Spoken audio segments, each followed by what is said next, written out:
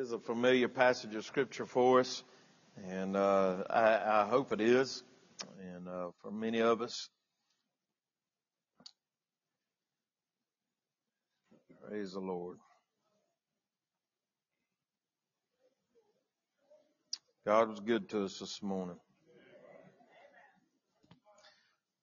You know, I got a pair of glasses around here somewhere. I sat there looking for them over yonder. I was thinking, man, Satan has taken them. Praise the Lord. All right, Luke chapter number 24. If you're there, say amen. All right, if you're old like me, say amen. Yeah, caught y'all. All right. Take a look at Luke chapter number 24. We'll read a very familiar passage of Scripture, and we'll begin our reading in verse number 13. Here at this time, understanding our context, Jesus has been crucified. He was crucified 3 days prior to this event. And this is the day of resurrection. The things that we'll talk about this morning, what we'll read this morning, happened on the very day of His resurrection, which was that Sunday morning, that first day of the week, alright? And that is where we're at right now. And what you need to understand was that at this time, the disciples had not yet seen Jesus. Alright? They had testimony that He wasn't there, but they had yet to see Him. And so, when you are talking here, and when we're looking here, I want you to understand the mindset of these two disciples. The Bible tells us, they don't give us a name as far as them being a apostle or them being something special in the church.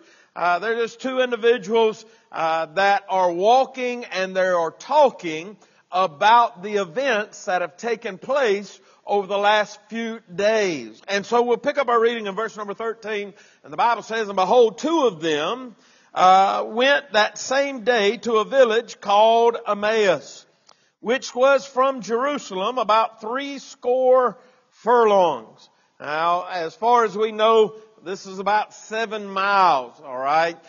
Whether this was a round trip was 7 miles to this, or whether it was one way 7 miles, what we do know is that by the measurement that was given, we were in between about 6 and 7 miles. Now that doesn't mean much to you and I unless you're going to go and study a little deeper and start reading about where the town of Emmaus would have been in. And there was a town of Emmaus that was referred to by Josephus, the historian, that was about 3 miles from Jerusalem. Therefore, the trip would have been a round trip of 7 miles. All right, is everybody with me? A lot of information that you didn't need, I know, but, it's all in my head, so you have to have it. All right, verse number 14. And they talked together of all these things which had happened. Once again, we're talking about the crucifixion. We're talking about the last 3 days, all right? The Bible says, and it came to pass that while they communed together and reasoned, Jesus Himself drew near and went with them. This ought to scare all of us. Is everybody all right? Because Jesus was just walking along with them, and He didn't tell them He was there. I need somebody to hear me. You better be careful. I'll move on because y'all don't even want to hear that, all right? But Jesus, He was walking with them and had not yet revealed Himself. He hadn't even told them He's listening to what they were saying, but we know that He was hearing this conversation. So how do we know that, preacher? Because we're going to see it in verse number 17. We're in verse 16 right now, though. And so the Bible says, but their eyes were holden that they should not know Him. Verse number 17. And He said unto them, what manner of communication are these that you have one to another as you walk and are sad? In other words, Jesus had been listening in on this conversation while He was walking with them.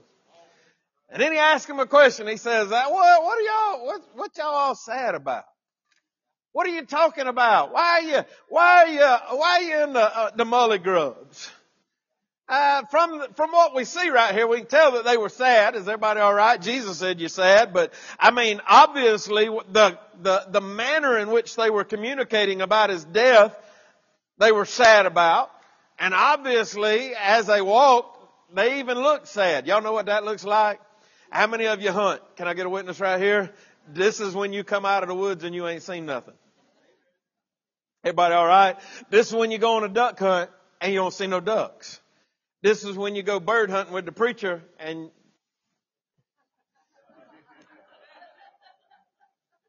he doesn't let you shoot any. All right. Not because, just because you're a bad shot. But anyhow, and he said unto them, what manner of communications are these that you have one to another as you walk and are sad? And the one of them, whose name was Cleopas, answering, said unto him, art thou only a stranger in Jerusalem? This is funny to me. Because if anybody knew what had gone on in Jerusalem in the last 3 days, it was Jesus. And here's a disciple. Come on, I need somebody to help me. Here's a disciple saying, are you only a stranger in Jerusalem? Do you not really know what went on? Jesus, he had to be holding it in like, yeah, dude, I hung on the cross. I was there the whole time. But anyhow, he said, art thou only a stranger in Jerusalem and hast not known the things which are come to pass there in these days? The Bible goes on in verse number 19 and says, and he said unto them, what things? He's just toying with them. Jesus is messing with them. Is everybody all right? He knew everything that had gone on. He wanted to know what they thought about it. So he said, what things? And they said unto him, concerning Jesus of Nazareth, which was a prophet, mighty in deed and word before God and all the people, and how the chief priests and our rulers delivered him to be condemned to death and have crucified him. Look at this verse. But we trusted. In other words, we had our hope.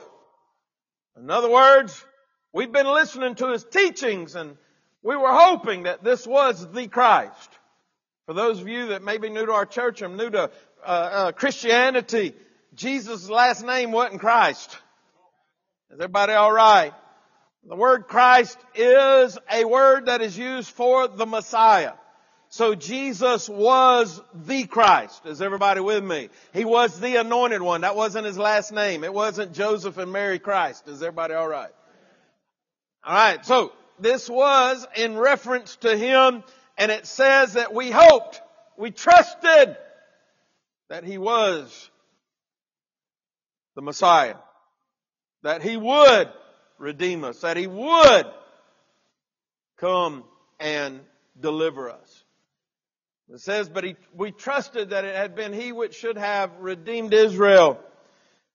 And beside all this, today is the third day since these things were done. Yea, and certain women also of our company made us astonished, which were early at the sepulchre. And when they found not his body, they came saying that they had also seen a vision of angels, which said that he was alive. And certain of them which were with us went to the sepulchre and found it, even so as the women had said, but him they saw not. Apparently at this time they did not have Mary's testimony of when he came to her in the garden. This was after, if you go and you read in the timeline, this would have been after the disciples had left upon seeing the empty grave. That Mary was visited by Jesus. Apparently they did not have this testimony because at this time they said nobody's seen him. In other words, he's gone. He's not in the tomb, but we have no idea where he's at. Is everybody all right? We sit here and we judge their faith. Well, they should have known that he was raised from the dead. He had resurrected. But the fact of the matter is, any one of us would have probably been in the same boat, questioning everything that we had heard. Because at this time, they had not seen him. All they could say was he was not there. And so this was the reasoning behind them being so sad and them walking and talking sadly about the events that had taken place in the last 3 days. Now, obviously, if they were there for the cross, they would have seen some sad things on that day. But here it continues because he's missing and they have not seen him yet.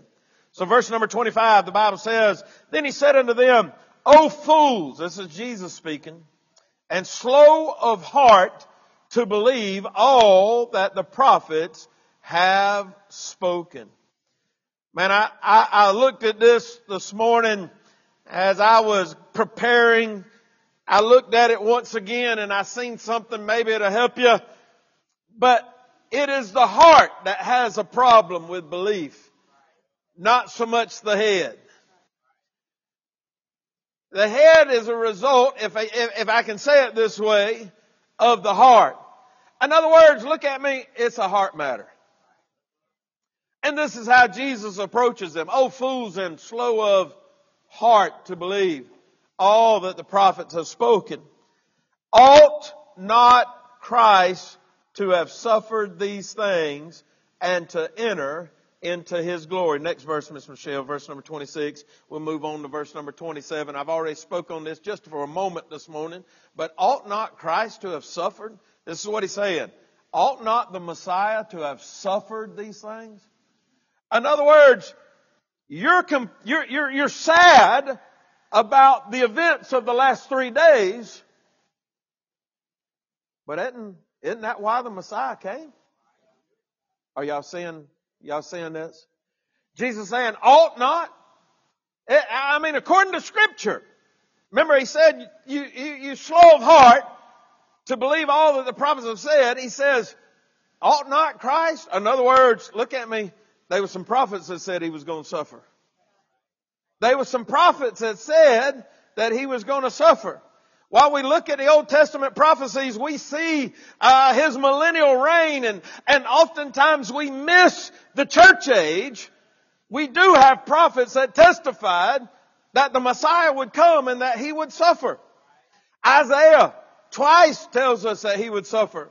Isaiah, I'll go ahead and give it to you, but Isaiah chapter number 53, in verses number 3, it said, He is despised and rejected of men. A man of sorrows and acquainted with grief. We're talking about the Messiah. And we hid, as it were, our faces from Him. He was despised and we esteemed Him not. Surely He hath borne our griefs and carried our sorrows, yet we did esteem Him stricken, smitten of God, and afflicted. But He was wounded for our transgression. He was bruised for our iniquities. The chastisement of our peace was upon Him. And with His stripes we are healed. And so the prophets had told about the Messiah's death. They had told us that the Messiah would suffer. And so Jesus says, ought not Christ to have suffered these things? According to the prophets. Verse number 27. I like this verse. Man, I love this verse. This verse means the world to me. Jesus says, and beginning at Moses, the Bible says, and beginning at Moses and all the prophets, He expounded unto them in all the Scriptures the things concerning Himself. I need somebody to help me right here. He said, let's go back and take a look. And He began, the Bible says, at Moses, the first 5 books of the Bible, and went through the prophets, Isaiah, Jeremiah, Daniel, all of them, went through the prophets, and He showed them Himself in Scripture over and over. Boy, I need somebody to help me right here. I don't know how long that walk to Emmaus was, but it wasn't long enough. I don't know how long, I don't know how long it was, but it wasn't long enough. Can you imagine walking with Jesus and Him saying, let's go back to Genesis chapter number 3. That seed of the woman, that was me. Is everybody all right? And went straight on. I mean, right through Scripture, pointing out over and over again where He was in Scripture, in typology and everything else. The Bible says, verse number 28, and they drew nigh unto the village whither they went, and He made as though He would have gone further, teasing them. I told you He's playing with them. He was toying with them earlier, talking about, what things? What things y'all talking about? They said, man, you a stranger? Have you not known what's going on in the last 3 days? Jesus said, tell me about it. And now, he done walking with them. He's opening up God's Word in such a manner they have never seen before in their life. And the Bible says he's going to just go on and leave them. They wouldn't have had it though. Verse number 29, look here. The Bible says, but they constrained him. I need somebody to hear me right here. This isn't they asked him. They grabbed hold of him. Is everybody all right? This is, come here, Dalton. This is, they grabbed hold of him. This is them walking together, and Jesus will let him be Jesus, because I ain't even qualified to be close. And they say, hold on, don't leave us. Don't leave us. I need somebody to hear me right here. Don't leave us. This is what the word constrain means. It doesn't mean, hey, you want to stop by for dinner? No. This means you coming to dinner. Thank you, Dalton. Matter of fact, the Bible tells us that the disciples were constrained by Jesus to get in the boat. We think that he suggested they get in the boat. No, Jesus told them get in the boat. Constrained is for our vocabulary, it's not a strong enough word, but they literally said, no, you can't go. In other words, when they got around him and they got in his presence, they didn't want to ever be out of it again. It wasn't hey, Jesus, I'd love for you to stick around, but hey man, I got to go corn up some deer stands. Is everybody all right? I'd love for you to hang around, Jesus, but we got somewhere to be this afternoon, so we'll see you later. This was Jesus, you ain't going nowhere, and whatever plans I had just changed. They constrained him, saying, abide with us, for it is toward evening, and the day is far spent. And he went in to tarry with them. I like it. I believe in Revelation, the Bible says that Jesus stands at the door and knocks. And you and I will invite him. Come on now. He'll come in and sup with us. Problem is that most of us want him out of the house, not in the house. Everybody, I'm going to walk over on this side and say it again, all right? The problem with most people is they want him out of their house instead of in the house. Said, abide with us. For it is toward evening and the day is far spent, and he went in to tarry with them. Verse number 30. Keep on going, Miss Michelle. And it came to pass, as he sat at meat with them, he took bread and blessed it. Hey, man, not only did they get teaching from Jesus, but now he's praying. He took the bread, the Bible says, he blessed it, and he brake it, and he gave it to them. In verse number 31, the Bible says, and their eyes were open, and they knew him, and he vanished out of their sight. All right, verse number 32. Y'all having fun? Look here, if you don't like reading your Bible, there's something wrong with you. All right, here we go. And they said one to another, did not our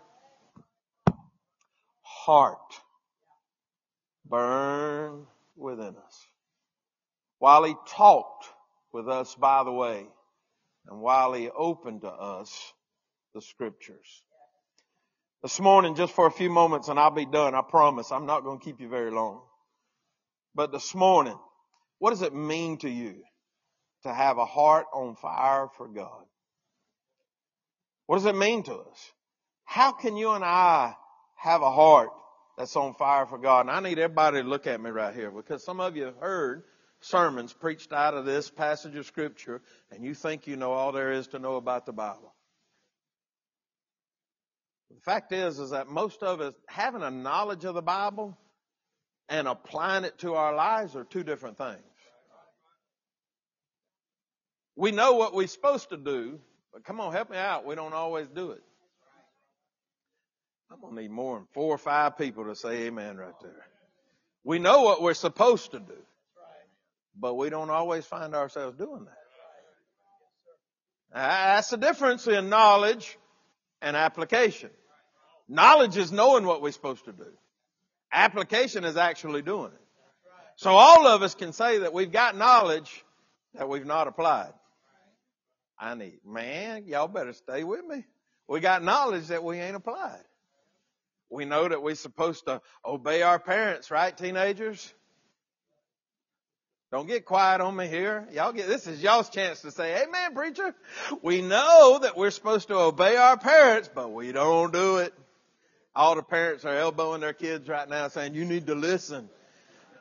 And the Holy Spirit is saying, you too. Hey, you're like, hey, you need to listen to this. He's talking about obeying your parents. And the Holy Spirit's going, you do too. He's talking about obeying the word. Everybody all right? So how can I maintain, how can I keep a heart that's on fire for Him? Do you want it? Absolutely. We all do. I mean, we'd be crazy to say that we don't want a heart that's on fire for God. We know all the vernacular. We know how to say it. We know how to come in here. We raise our hands. We know how to shout. We know how to do all these things. But what is it that keeps our heart burning for Him? Even after we've walked out of the services. It's real easy to get in corporate worship and to get excited. It's real easy to get in corporate worship and have them sing the judgment. And boy, they're saying, praise Him. It's real easy for us to throw our hand up. It's real easy for us while a song is touching our heart and tears are flowing out of our eyes to praise Him. What happens on Monday morning? When you woke up late because the alarm clock didn't go off or you hit snooze 3 too many times. I need somebody to help me. All of a sudden you're behind, you're running, you get to work, and then you got to deal with that coworker. You got to deal with that boss man. I said, are we having fun yet? How do I keep my heart on fire for God? I want to take a look at it just for a few seconds. I promise you we're going to be real quick with it. How can I do that? I want you to notice first off, for me to have a heart that's on fire, when I have a heart that's on fire, it's when I am in full companionship with the Lord. I need you to hear me right here. The Bible says that as they walked along on their way, Jesus came to where they were at. The Bible points out that there was 2 of them that was talking too. Is everybody all right? I started to call this one communication. Because many of us can talk about football, we can talk about everything else in the world, but we cannot and will not talk about God. But the Bible says where 2 or 3 are gathered together in my name, the Bible says, there I'll be in the midst. And here we have 2 disciples talking about Jesus, and Jesus shows up. If I'm going to keep a heart that's on fire for God, then I'm going to have to stay in companionship with God. Oh, I need some married people to say amen right here. If you're going to keep a good marriage, you're going to have to be in companionship. Communication with that woman. I love it when people tell me they say, man, you don't have to go to church to be a Christian. You're right. And you don't have to go home to be married. But it makes for it makes for a better marriage when you come to the house. Can I get a witness right there? I'm just throwing it out there. It makes for a better Christian when you come to the house. And many of us, we'll take God or leave God. If we got something going on, we'll put God on the back burner. He'll understand. I'm having fun. You tell the people that said amen, say it again, because there's some people in here that they ain't saying nothing. We sit there, we throw everything in the world in front of God. And then wonder why our hearts ain't on fire. Preacher, I would be at church next week, but I got this going on. You done planned to miss. But then try to convince the world that you want your heart on fire for God. That'd be like, I want a good marriage. But honey, I ain't going to be home this week. I'm going to hang out with the guys. Man, y'all giving me some rough looks. Y'all want me to sit down? I'll sit down. Why is it so hard for us, if we are supposed to have a relationship with Him, why is it so hard for us to understand that we should be in communication with Him? That's right. And companionship with Him? How are we going to have a heart on fire for God when we can take God or leave Him? Did y'all hear what they did? The Bible says they constrained Him. Well, I would constrain him, but I got something I got to do this week. Don't get me wrong. I want Jesus to be there. Are y'all okay? Man, y'all are mean mugging me bad. I can't even see good, and I know you're mean mugging me this morning. This ain't the kind of preaching you wanted. You want to come in here and me tell you that you was going to get a Corvette this week. That's what Joel said.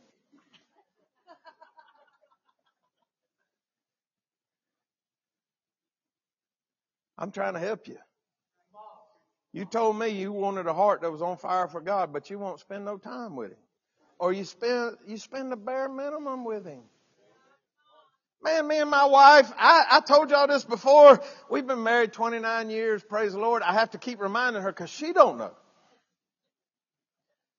I know all the dates. I know when our first date was. I know when our first kiss was. I got it all. She don't remember none of that stuff. Apparently it wasn't that good. Anyhow, I constantly remind her, stay with me. And I love to be with her. Ain't nobody I'd rather be with. Ain't not a person in this building, not even my kids, that I'd rather be with than my wife. I spend all kind of time with her. We get up in the morning, and when she's being a good wife, she fixes me breakfast. When she's mad at me, she just tells me to stop by Chick-fil-A. We eat lunch together. We eat supper together. We go on golf cart rides together every day. Why? Because I have a relationship with her. Many Christians today have no kind of relationship with God. I got to move on. I know that point right there. We need to just stop right there and just end the day on that. But the fact of the matter is many of us want a heart on fire with God, but we don't want his companionship. Oh, we want it, but we're not willing to make sacrifices to make sure. Is everybody all right? Say amen. I'll move on. I know you're mad at me. There'll be companionship. Verse number 15 said Jesus came to him. Not only that, there'll be clarity. There'll be clarity. What do you mean by that, preacher? That means I'll know fully who he is, and I'll know fully why he came.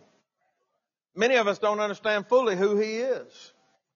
How do you come up with that, preacher? The fact of the matter is that many of us treat God like he's our friend. I'm going to go over here and say it. Many of us treat Jesus like he's our friend,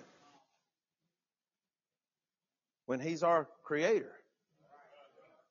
He's our Lord. And so in Scripture here, the Bible says that he expounded unto them in the Scripture, starting at Moses through the prophets, himself.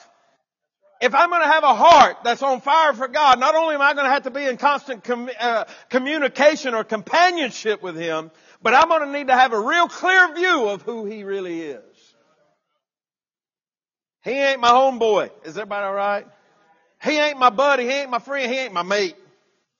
He ain't my... I remember watching one of the movies, the Crocodile Dundee movie, and she asked him about God, and he said, yeah, me and him be mates. No.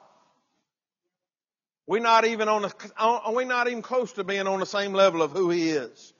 And when you understand who God is and who he really is, then you understand. If you come to Sunday school on a Sunday morning and get into Hebrews and find out who God really is, who Jesus really was, then you have a greater understanding of his love for you. And it's a lot easier to be in constant companionship. Let me tell you something. If my wife didn't love me, I wouldn't be hanging around with her so much. I need somebody to say amen. When you have a good understanding of how much he loves you, your heart will burn to be with him, to be in his presence, to walk with him, to talk with him, to communicate with him. But so many today, we ain't got time. In words, we say we want a heart on fire for God, but not in our actions.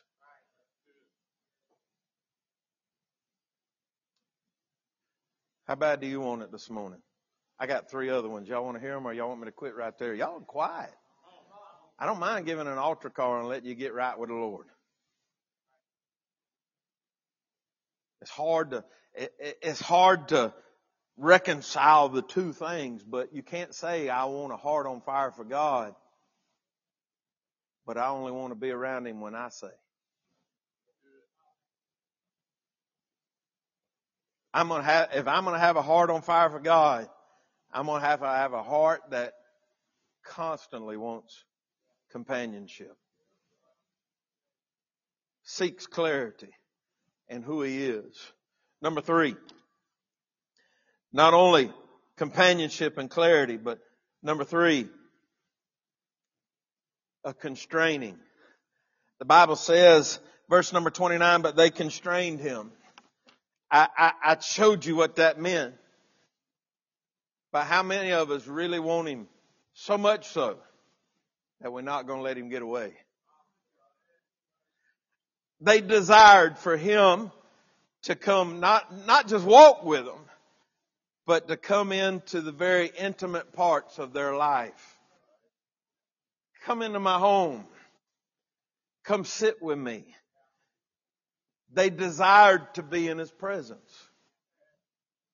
Do you? Y'all ain't answering that one so quickly, are you? When I said that you want to have a heart that's on fire for God, everybody said, yeah. When I say you desire Him to be in every aspect of your life. Come on. Hey, I could show up at your door and knock. Hold on, preacher. Come on, y'all. Hold on, preacher. We got to put some things away. Now, you ask me how I know that, because when my preacher showed up at my door, me and Michelle had to hide all the shot glasses. Is everybody all right? Hold on, preacher. Hold on. We got some things we need to hide before you come into the house. So I know you do too. All you ladies that say, no, I ain't got nothing like that. Man, I promise you, if I knocked on your door, you'd spend 10 minutes running around your house at 100 miles an hour, getting your heart rate up out of the roof, trying to put all the clothes that you have yet to fold up.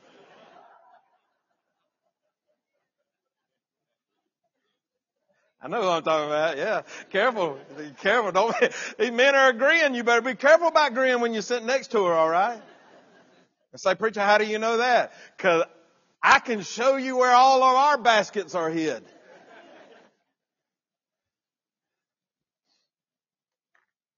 They desired for Him to be in every aspect of their life. I want a heart on fire for God, preacher, then we're going to have to come into a place of constant companionship. Place of clarity on who He is in our life. A constraining, a desire to have Him around us more. I'm done. I told you I was going to be quick, and I am. Today, you're going to make a decision before you walk out of here. You come to church, it's just another day at church. That's how most of us will treat a Sunday. It's just another day at church. But I asked, how many of you want a heart on fire for God? How many of you want a heart on fire for God? And you said, me preacher, me preacher. Oh, yeah. I told you, there's some requirements for that. There's 2 more. I'm not going to give them to you. My preacher, he'd preach one message. He said, you didn't pay for the second one. I ain't giving it to you. Talking about his points. But I've given you 3. That if we live by those 3, not counting the 2 I ain't giving you. But if we'll just do those 3, you and I have a heart that's on fire for God. Why wouldn't you? I keep going back to my Sunday school class because, man, it helped me. I'm telling you, it helped me. When you really see who God really is, when you understand who Jesus really is, when you understand the love that He had for you and I, how could anybody in their right mind say, I'm a Christian, and not be completely sold out and on fire for Him?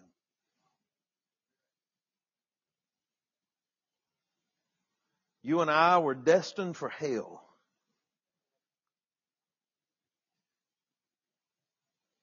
God said it's going to take a sacrifice. Blood will have to be shed. And so He came Himself. He didn't create another man to try it all over again. The Bible says He became man for us.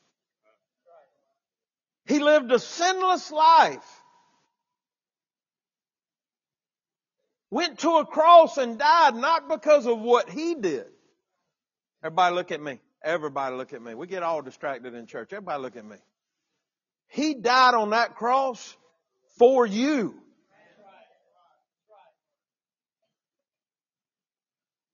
But God commendeth His love towards us, and that while we were yet sinners, Christ died for us. For God so loved the world that He gave His only begotten Son, and whosoever believeth in Him shall not perish, but have everlasting life. He did that for me and you. He didn't send somebody else to die for us. He came Himself, God in the flesh. When no man could withstand His wrath, He became man and took His own wrath. Y'all, I don't understand how any of us can sit in a building and our hearts not burn over what God did for us.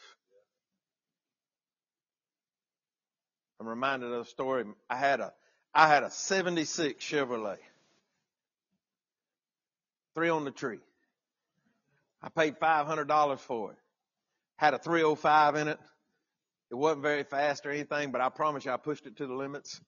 Let me tell you how trucks were made. Is everybody all right? I flipped this truck in a canal. Flipped it. Turned it upside down, opened the door, everything fell out of the truck. I was hanging on by the steering wheel. One side was on both sides. Everybody all right? I walked down the road to the logging crew. They brought a skidder over and they pulled the truck on the road. I cranked it up and went to work. That's back when trucks were trucks. Is everybody all right? Like a rock meant something back then. But anyhow, that truck had a bench seat. Not like today. Today they make you think you're a pilot. They put you in a cockpit. You got all this stuff around you, computers all around you and everything else. And here you are, you sitting in your little truck and everything else. Back then, there was a bench seat. I grew up. I'd go to the farm, spend time on the farm there, and during the summer, my grandpa had a 77. My grandmother would sit on that bench right up next to Grandpa. I mean, have you seen Grandpa driving around in that baby blue Chevrolet and Granny was with him? You couldn't tell. There wasn't no space between them. They were right there together. I mean, they'd been together for years and nothing would change that. Michelle would ride with me in that truck. Mine was red, but it'd been in the sun so long it was like an orange. Is everybody all right? She'd ride right up next to me, like they did back in the day. But if there was ever a problem, I need somebody to help me right here. She'd sit way over on the other side.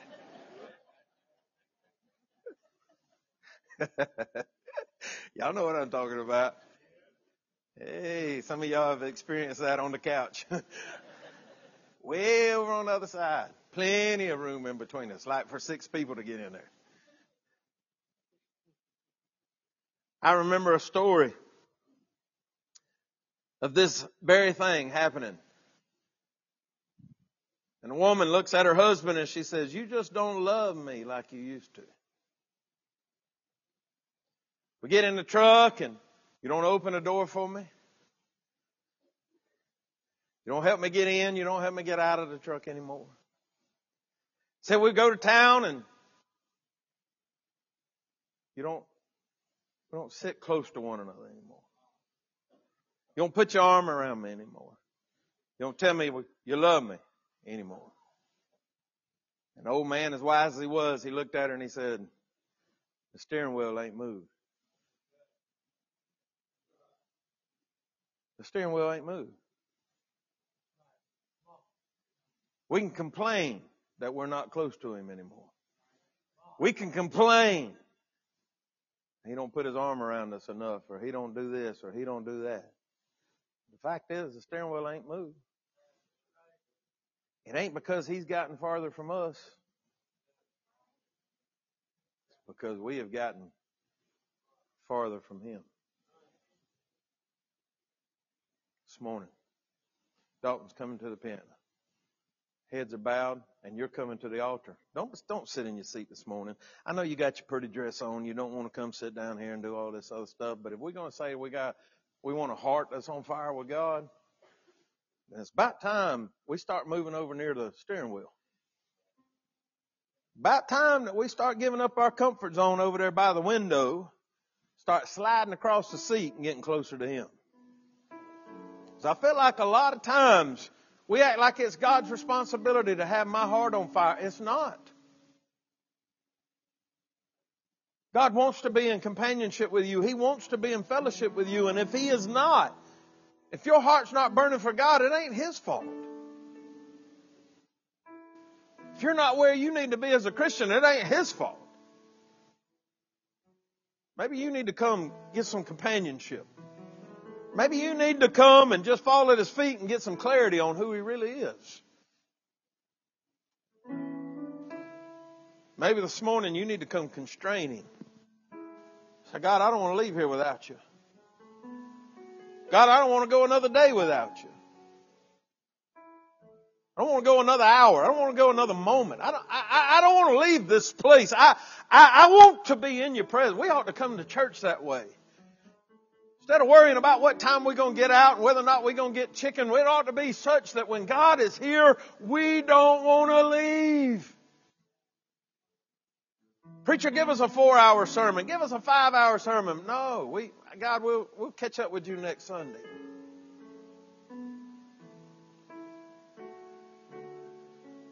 "Preacher, why is the world like it is?" Because Christians aren't burning for God anymore. We're just going through the motions, checking off a list. I went to church, check.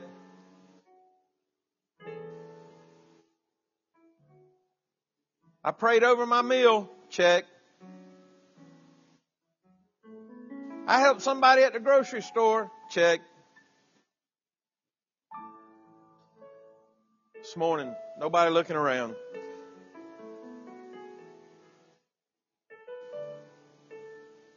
It's hard to have a heart on fire for Him when you don't really know Him. You can have a knowledge of Him, but not really know Him. It's easy to have a knowledge of somebody. We've all, living in the South, we've all heard about Jesus. We all know about Him. But that ain't the question I'm asking this morning. What I'm asking this morning is, do you really know Him? Do you have a relationship? Do you understand that He came and He died for you in your place?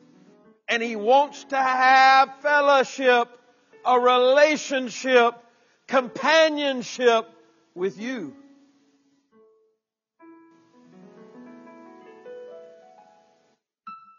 Say, doesn't He do that for everybody? No, I'm sorry. I'm sorry. We can't box Him up and make Him our religion. The Bible says this. Jesus said, "I am the way, the truth, and the life. No man cometh unto the Father but by me. There's only one way. So this morning, I'm going to ask you a question. I want you to be honest with the preacher. If you were to die sitting where you are this morning, do you know where you'd spend eternity? Do you have a relationship with Him? If you stood before Jesus right now,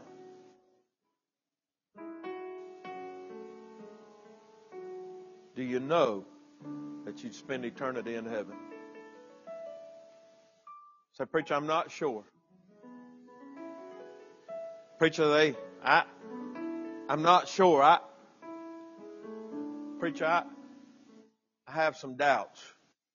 If that's you this morning, I want you to do me a favor. I want you to raise your hand up. Nobody's looking around. I just want you to be honest with me so I know how to end the service. Is there anybody in here? Raise it up enough where I can see. I'm not going to send anybody to you or embarrass you.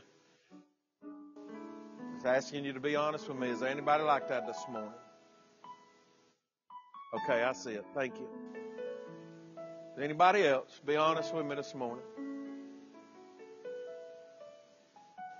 Thank you. You can put your hand down. Anybody else? I'm fixing to pray. I want you to be honest with me. Not going to embarrass you no more than I embarrassed any of them. Preacher, I do not know. Just raise your hand right up where I can see it and you can put it back down.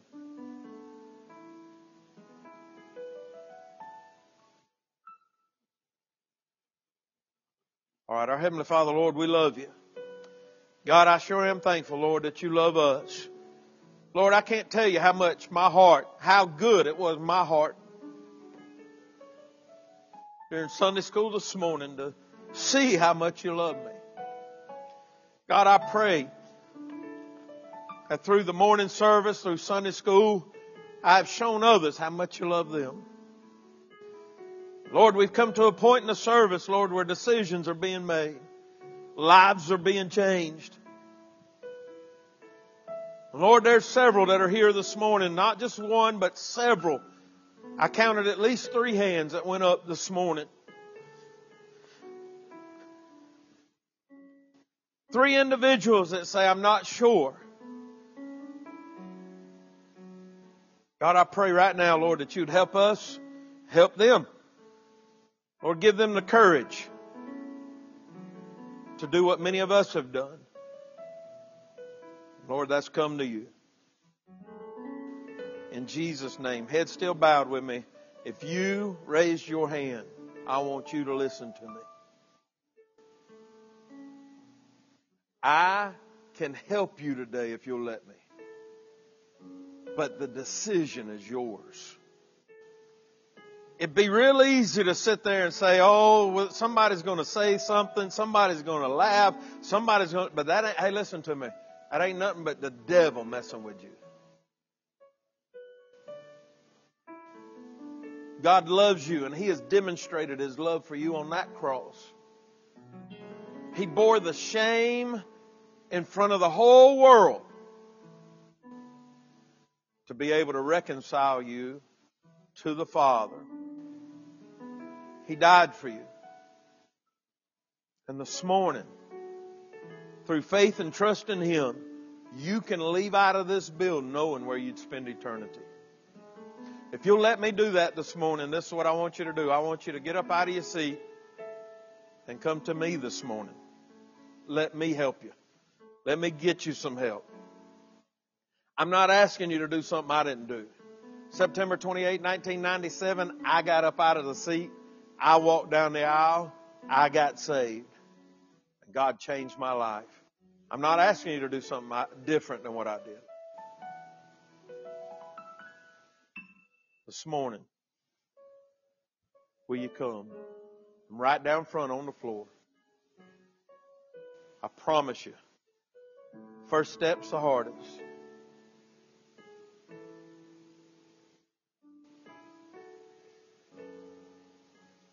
Our Heavenly Father, Lord, we love you. God, thank you for loving us. Thank you for this morning. Lord, I pray that our church be a church that's on fire for you, full of Christians that have hearts on fire for you. God, I pray this week, Lord, we make an effort to be in companionship with you, to get to know you better, some clarity. God, I pray that, Lord, we make you a priority in our life and constrain you to spend time with us. Lord, I love you this morning. I thank you for your goodness. I thank you for your sacrifice. I thank you for your blood. I thank you for saving me. Lord, I pray you take what was said this morning. May it burn in our hearts all through